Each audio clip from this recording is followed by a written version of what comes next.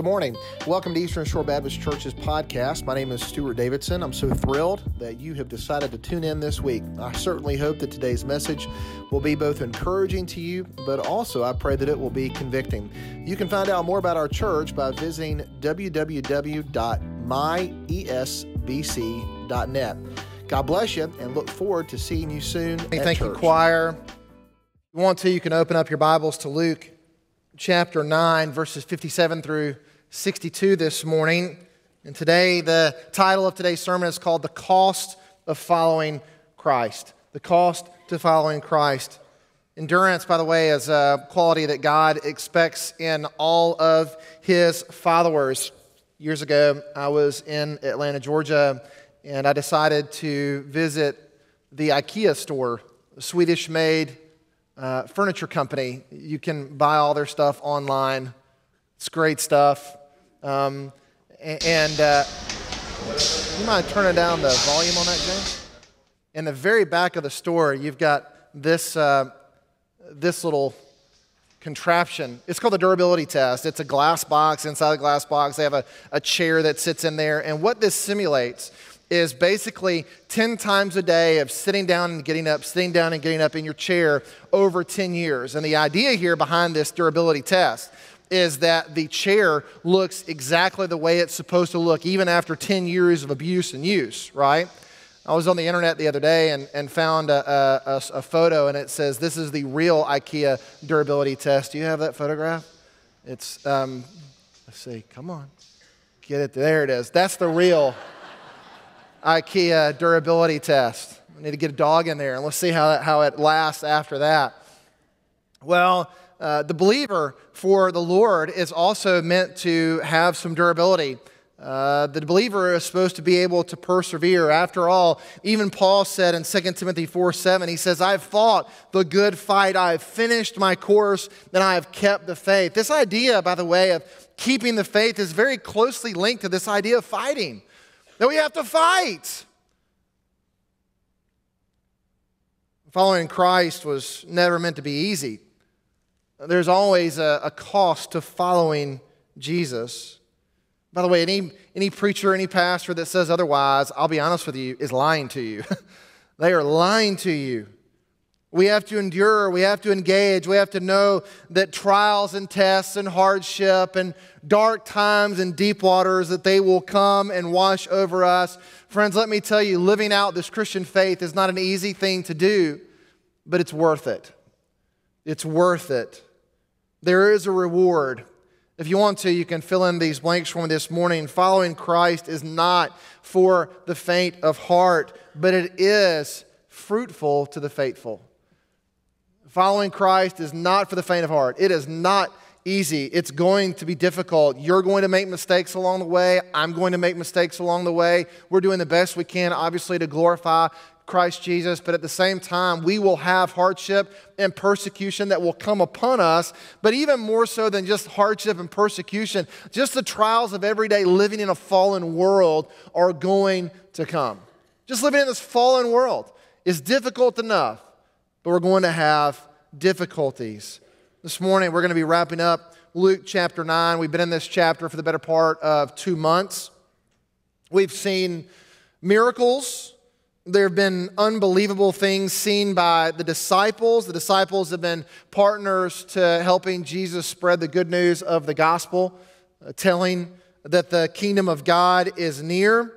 And they've even been able to perform miracles themselves. Luke chapter 9, I believe, is a turning point, by the way, for Jesus and His disciples. Jesus is preparing them for the trials that are to come and the hardships that they will have to endure. It's all been sort of fun up until now, but the hard work is coming. I think we all know the story of Easter. The crowds that are once cheering for Christ are now going to pull against Him. The crowds that were once hailing Him as Hosanna are now going to be speaking and crying out for Him to be crucified. His message, the one that they've accepted, is now going to be rejected. Cities will run Jesus out of town, which we've already seen in Samaria. People are going to pick up stones to kill Him. People will begin to hate Him, and eventually they're going to call for Him to die.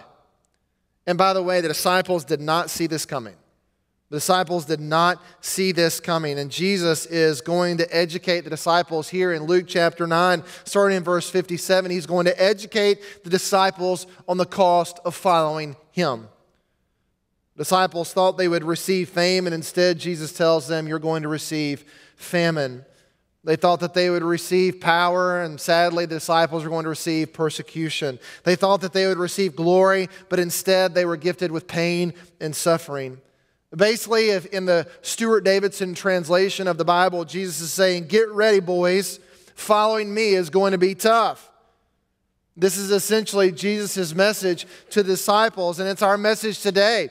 Get ready, because when you truly follow me, you are going to have a difficult life. It's going to be hard. So the context of today's passage is really a journey. It's a journey with Jesus. He's making this journey towards Jerusalem. If you remember last week, Jesus was walking towards Samaria. Samaria didn't want Jesus, and so now Jesus has his eyes firmly fixed on going to Jerusalem. And as he's walking along, people are starting to come up to Jesus saying, Jesus, I want to follow you. Even as he teaches more and more about discipleship, earlier, if you remember, Jesus tells these followers, he says, listen, if you're going to follow me, you've got to take up your cross daily. You've got to take it up daily. You've got to take this instrument of death upon your shoulders to follow me. And so this morning we're going to be looking at three people that curiously come up to Christ, not understanding the cost of following Jesus, and yet they say, Jesus, we want to be a part of the team. And through these three encounters, he teaches us what it really means to be a disciple. So this morning, again, if you want to open up your Bibles to Luke chapter 9, verses 57 through 62, I'm going to be reading from the English Standard Version this morning. And it says this, as they were going along the road, someone said to him, I will follow you wherever you go. And Jesus said to him, foxes have holes and birds of the air have nests, but the Son of Man has nowhere to lay his head. To another he said, follow me.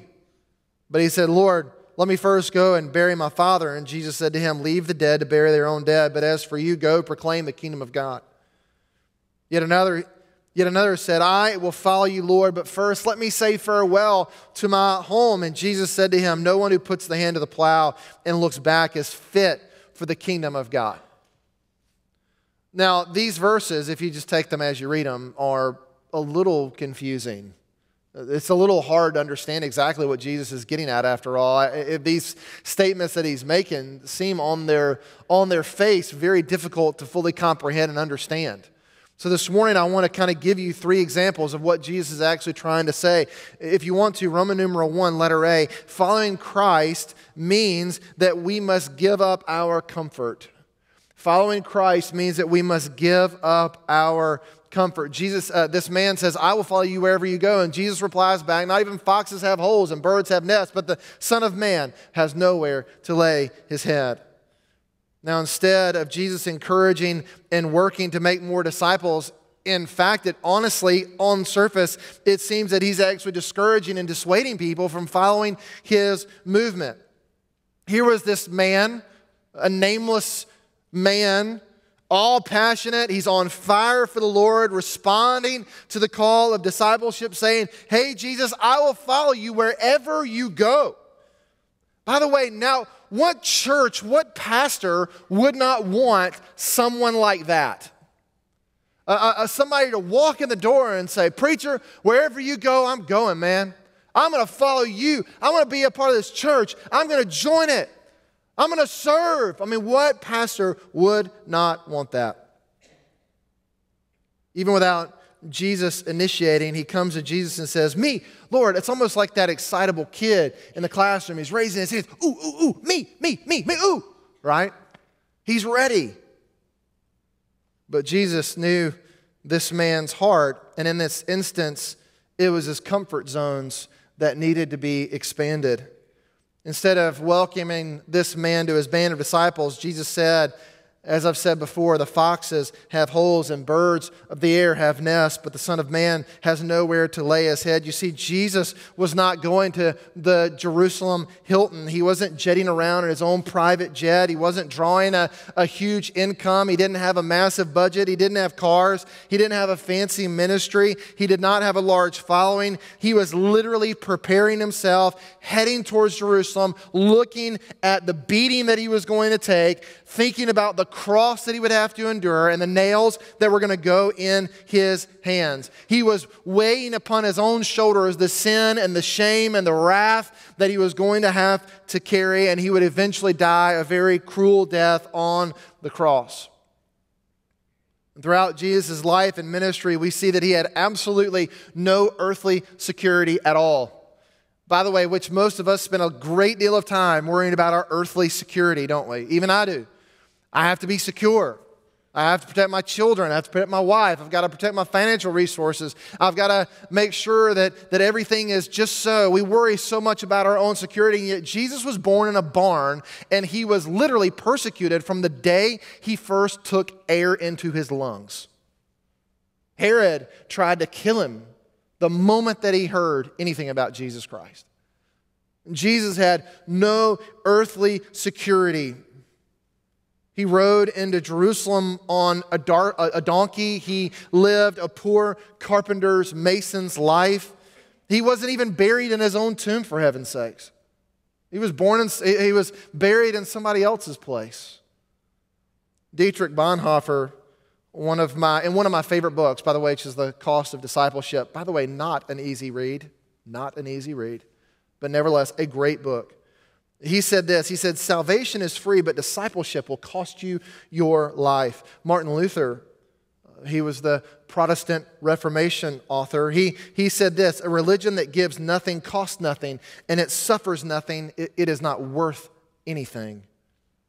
And Jesus is challenging our comfort zones because being his disciples will involve costly sacrifice. So the application for this point in particular is, what are the areas of our life where Jesus might be challenging us to step out of our comfort zones? What things do we hold on to, or what things are we pursuing that give us a sense of security? By the way, notice I said a sense of security. None of us in this room are actually secure. Security is it's a veil. It's not real. But what do we hold on to? Perhaps for some, it's our careers. Our careers make us feel secure. Our homes, our lifestyles, our bank accounts, our retirement fund, our yearly holidays, our possessions. For some, it could also be the safety of our country, the clean air and the water that we breathe, our holidays, our vacations, our possessions. For some, it could be our language. We don't want to get out of comfort zone because they don't speak what we speak, the culture or the food that we eat. Jesus isn't saying that in order to follow him, we need to be forsaking everything, by the way. That's not what he's saying. But I've learned that in whatever circumstances and with whatever God has blessed us with, that we have to come before him with open hands, understanding that everything God has given to us, we don't own. It is not ours. It is not mine, and it is not yours. It all belongs to the Lord, and we have to come to the Lord saying, Lord, even though these things make me feel good, I am willing to give them back to you because after all, they don't really belong to me. 2 Timothy 3 verse 12, Paul's words said, indeed, all who desire to live a godly life in Christ will what? Be persecuted. Be persecuted. So following Christ means we have to give up our comfort, but it also means we have to give up our commitments. We have to give up our commitments. Again, in verses 59 and 60, Jesus actually looks at someone and says, follow me. Can you imagine getting that invitation from Jesus? Jesus looks at this man and says, follow me. But this man said, first, let me go and bury my father. This time, Jesus initiates that call, and the man's reply is, first, let me go take care of Dad. Now, on the surface, this seems, by the way, like a very legitimate reason to delay following Christ. For taking care of your parents, by the way, in Jewish culture is one of the greatest things that we can do, honoring your father and mother. So is he presenting a contradictive statement in the New Testament, contradicting the Old Testament law of honoring in your father and mother? Of course he's not. He's not calling us to dishonor our duties as a Jew or as a law-abiding citizen or as just a loving child. But what he is saying is that if we're going to follow him, then all the claims of the kingdom come before anything and anyone else. The kingdom of God is more important than anything and anyone else. Christ comes first. And indeed, many people have lost family members. Many people have lost their homes because of their pursuit of Christ. I'll never forget that I had this one experience in Paris, France. I was sitting down having lunch with an Algerian man. I believe Kevin and Bryant were there. And this Algerian man who was born Muslim, he was talking to us about his experience and his conversion of Christ. And he said that Jesus came to him in a vision at night. And Jesus spoke to him and he called him out of this dead and deceitful religion that he was in. And he embraced Christ. He found a Bible and he embraced Christ. He read and realized that this man who came to me in my dreams and came to me as a vision, he's the one in the Bible. This is who I've been reading about. And so this man converts to Christianity, and in doing so, his family disowns him. He's dead to them. He gave up his home, he gave up his family, he gave up his security, all because of Jesus. Everything about the kingdom and everything about Jesus has far more value than anything that we have for us here in this world. When Jesus says, let the dead bury their dead, it's actually a bit of a play on words, meaning that he's saying, let the spiritually dead people bury their physically dead people. He's saying, however, you are spiritually alive, therefore you are without excuse. You should be pursuing the kingdom. Jesus, in the statement, he changes the man's commitments because being his disciple involves absolute surrender. A long time ago, I heard kind of a funny joke, an illustration. It was a conversation that takes place between a hen and a hog. They were passing the church door, walking together, and they observed the subject of the pastor's sermon. And the pastor's sermon was entitled, How Can We Help the Poor? A noble pursuit, by the way. And so the chicken and the hog, the hen and the hog, they decided, we feel really convicted over the fact that we're not doing enough to help the poor. And so the hen looks at the hog and said, I know what we can do. And the hog said, what's that? And he said, what we can do is we can make them breakfast. And the hog said, what's on the menu? And the hen said, well, what we'll do is we'll give them chicken and ham, chicken and bacon. And the hog looked back at the chicken and said, well, that's a contribution for me. That's a total commitment for me. A contribution for you and a total commitment from me. And see, that's what Jesus is looking for. He's not looking for just a contribution. He's looking for the total commitment. For some, as long as I'm coming to the church faithfully and tithing regularly, maybe once in a while I'll help out at an event. I've done my Christian service. I've done my Christian duty. Don't come to disturb me. Anything more than that, please just let the full-time ministers do that. After all, I've heard this before, they get paid to do that. They get paid to do that. You see, the commitments themselves are not wrong, but when we start to use our commitments as excuses, that's when God speaks. And when we delay or when we even disobey the Lord, and especially when we know His clear leading and His calling on our life, we enter into an agreement not with the Lord, but we enter an agreement with sin itself. Jesus is challenging our commitments because He wants His disciples to be absolutely committed to the call of the kingdom of God.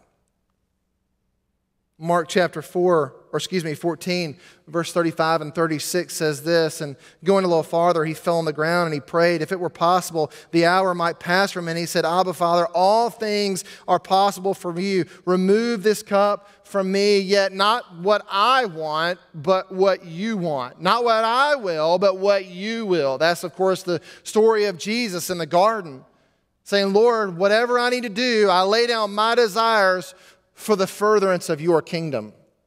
And Jesus lays down his own life.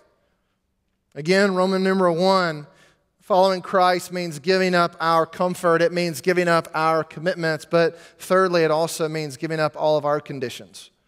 All of our conditions are gone. Yet another said, I will follow you, Lord. But first, let me say farewell to those at my home. And Jesus said, no one who puts his hand to the plow and looks back is fit for the kingdom of God. By the way, it's not unusual for people to desire to look backwards and say, but let me say goodbye. After all, this was even afforded to the prophet Elisha in the Old Testament. Elisha was allowed to say bye to his homeland before he went out and was doing the work of the Lord. Yet Jesus here is removing the preconceived notion that anything is more important than following him. Nothing is more important than following Christ. Excuses, the great but, or if only, right? If only, or, well, Lord, but, right? Okay, Lord, I'll obey you, but I will do what you want if only. Time and time again, we read in the Gospels where Jesus calls the 12 disciples. They dropped their nets and they followed him. Without question, they immediately left everything that they knew, all the security they had, everything that they loved, and they said, Jesus, you are better than them all. If we get you, then this is a great trade. We will leave everything. Leave everything. Brothers and sisters, when God speaks, when God reveals his will to us, when God calls us, what are the conditions? What are the buts that we give to God? What are the if-onlys we give to him?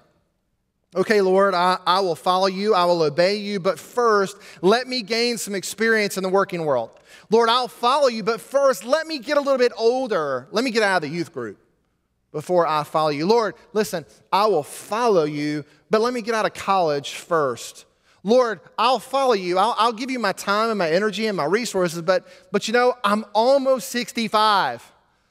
Let me get retired first, and then I will seek you. Where does our allegiance ultimately lie? Who is supreme in our lives and in our hearts?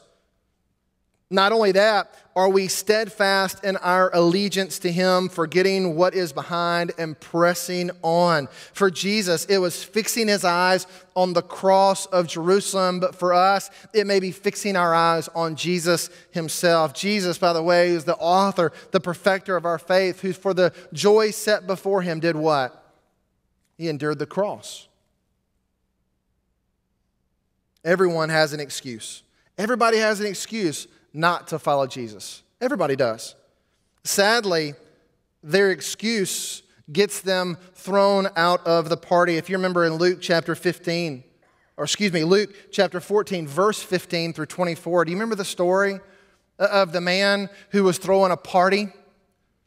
And he tells his servant to go out into the streets and to invite all of his wealthy friends. And he says, listen, I want you to go invite all these people, and I want you to tell them we're going to be throwing the biggest bash ever.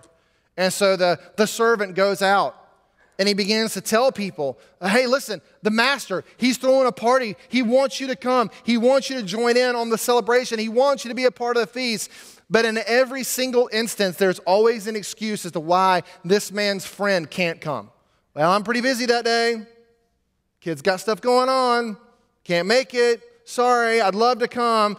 But this is my RSVP. I can't arrive. And so then the servant comes back to the master and he says, Master, I'm really sorry. I went out and told everybody that you were having this wonderful party, but nobody wants to come. And then the master says, well, then go into the streets and invite all the poor people you can find. Anybody that's on the streets, we want them to be a part of this great celebration. And so he does.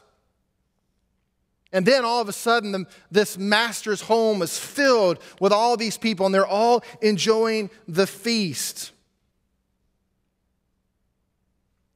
But listen to what he says in verse 23. And the master said to the servant, "Go out to the highways and the hedges and compel people to come that my house may be filled. For I tell you, none of those men who were invited shall taste my banquet." All these people that had great excuses for not following, for not being a part of the banquet, were all left outside. I pray that we will leave our excuses at the door and that we will long to follow Christ, that His kingdom and He Himself is greater than anything else that we have in our world. You can fill in this blank right here. What you gain is far more than what you give up. What you gain is far more than what you give up. Again, in our humanness and in our culture, when you start telling people, hey, you've got to give up your comfort, okay? You got to leave all those things behind. You've got to leave the things that make you feel good about yourself. You've got to leave those things behind. All your commitments, they've all got to go out the window for following Christ. All your excuses are gone. When you bring people into this idea of following Christ, they all seem very negative. They seem very hard to understand. And why would anybody pursue that if this is what I've got to give up? The reason why you're pursuing that is because what you're gaining is far more than what you're losing. What you're gaining is far greater than what you are giving up. So I wanted to talk to you a couple things in Roman numeral 2 about following Christ means gaining something. It means gaining God's companionship. Gaining God's companionship. We need to remember that when we sacrifice for Jesus, it's not for nothing. It's not for nothing. We receive tremendous rewards for our perseverance. The first thing that we gain, the first reward, is God's presence in our lives. God is going to be present with us. He will never leave us. He will never forsake us. There will never be a moment when He's not surrounding us, loving us, protecting us, providing for us. He will always be there. This means that even in our darkest moment, God is present. He is aware of our pain. He's aware of our discomfort, and He will never, ever forget about us. Not only that, but He's working things out for the good of those who love Him and who are called according to His purpose. This means that God is doing good things. With His presence, good things take place. Sure, you're going to have a bad day. Even if you know the Lord, you're going to have a bad day. I've had bad days. But even in the bad days, God works those things for the good of those who love Him and who are called according to His purpose. He brings good from bad. When we obey God and persevere through trials, one reward is that God is there. He's holding our hands. He's carrying our burdens. We can talk with Him. We can sing with Him, and He'll count Him as a friend. Isn't it wonderful to know that the Maker of the universe doesn't just know us, but He also cares for us and wants to be our friend? This is an amazing truth. Deuteronomy chapter 31, verse 8. It's the Lord who goes before you. He will be with you. He will never leave you nor forsake you. Do not fear. Do not be dismayed. Not only do we have the Lord's companionship, which is great and in and of itself would be enough, but we also have the Lord's compassion. We also have the Lord's compassion. Another good bit of news today is the compassion that we find when we follow Christ. You see, there are people who believe that there is a divine creator, but that divine creator is far off and removed from human existence. There are others who believe that there is a God, but He doesn't really care about humanity. Some believe that God is like a watchmaker, and he set this watch in place. He wound it up and sort of sit on a pedestal and just doesn't do anything with it. ever again. And yet the Bible, the God of the Bible, is very concerned with the outcome of human history, so much so that he intervened on a human level. And he's constantly intervening consistently in my life and in your life with an unfailing love, an unfathomable love. The compassion that he gives to us. I can't count the times. I cannot count the times I've done stupid things in my life. Stupid things. Grievous errors. And yet God was still there, making good from my bad choices and my bad decisions. I can't count how many times looking back over my life where I thought, how in the world did I physically survive that event? Especially when I was about 16 years old. I mean, honestly, Lord, how in the world did I survive that? There is only one way for that to happen, and it had to have been you. How many of you that have a little age on you now? It's hard for our younger people to get here yet, but how many of you have a little age and you can look back and you didn't see God working in your life at that time? You didn't know what God was doing. The things that were taking place in your life didn't really make a lot of sense, but yet now looking back on it, you think, or you can so clearly see God architecting things in your life to put you where you are today. How many of you? Raise your hand. Right? Is that not greater than anything you'd give up for the Lord? That one experience, knowing that the Lord is not only present with you, but he's working things out for your good, even the bad things. He's working those out too. What an awesome reward that is for following Christ, and worthy in of itself of following him. The Lord is compassionate. Friend, let me tell you, God did not put you on this earth to watch you suffer. He did not put you on earth to watch you suffer. I don't believe that. I don't see that reflected in the Bible. Will you have times of struggle, times of suffering? Sure. But I don't believe that God is some petulant child who puts a creation down on the earth just to kick it and watch it scream. I don't believe that's the way God works. There may be times when we have to walk through hard times, but God is compassionate. He cares. He knows your name, and he wants to have a relationship with you. In Ephesians chapter 1, verse 7, Paul tells us, in him we have the redemption through his Jesus' death. It made peace between God and humanity. Our sin had separated us from God, and there was the penalty of death hanging over our heads. Jesus took that penalty for us, so now we can enter into the throne room of God with grace and confidence. Following Jesus means that we leave behind all of our guilt, all of our shame, all of our past flaws and failures. They are gone in God. No more do we carry that weight around.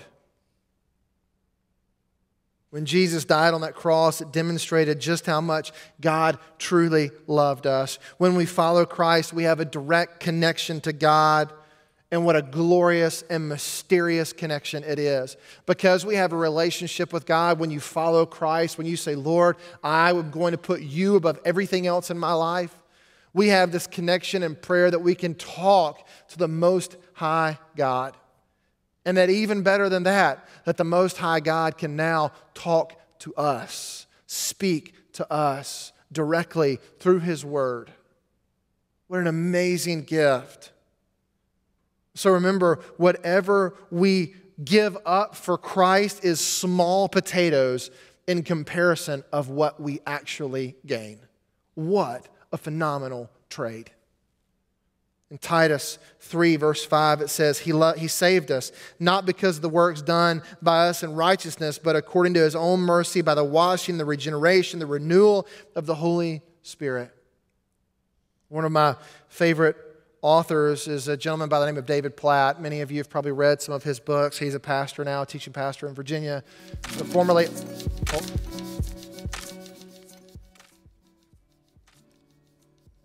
There you go. Thank you. Oh. Can you pause that, Barb? Let me know. It's still going. It's still going, Barb. Barb. Yeah, very good. Okay.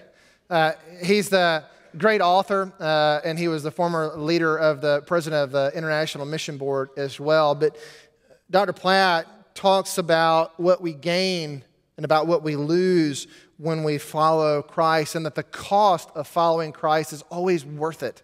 It's always a worthy pursuit to follow him. Now hit play.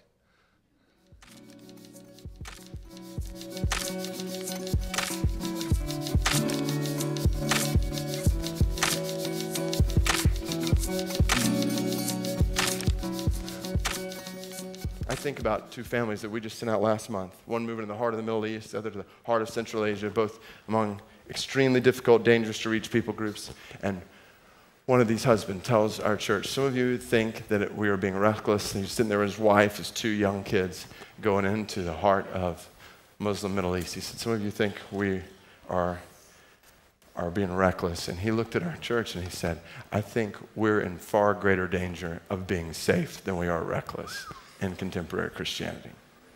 And I agree wholeheartedly. Followers of Christ, we do not bow at the altar of safety in this world. We die to self. We die to sin. We risk our lives in obedience. This is what it means to follow him. To follow Jesus is to hold loosely to the things of this world. Comfort, careers, possessions, position, family, friends, safety, ourselves. To cling tightly to the person of Christ and the mission of his kingdom. Now it may sound extreme to some, but don't forget who the me is here. To leave behind, lay down, abandon everything in your life doesn't make sense until you realize who Jesus is. But when you realize who he is, when you realize who Christ the King is, leaving behind, laying down, abandoning everything in our lives is the only thing that makes sense. Right? This is Matthew 13:44. Just tells a story, man walking in a field, stumbles upon a treasure that nobody else knows is there, and this guy knows this treasure hidden in a field is worth more than everything I've got put together. So what does he do? He goes, covers it back up, he goes, he sells everything he has. The text says with gladness he sells everything he has. People come up to him and say, you're crazy, what are you doing? Sell everything you have. He says, I'm going to buy that field over there. They say, you're going to buy that field? You're nuts. And he smiles, he says, I've got a hunch. He smiles. He's doing this with gladness. He's abandoning everything with gladness. Why? Why is he smiling? Because he knows he's found something that's worth losing everything for. Brothers and sisters, we have found in this King someone who is worth losing everything for.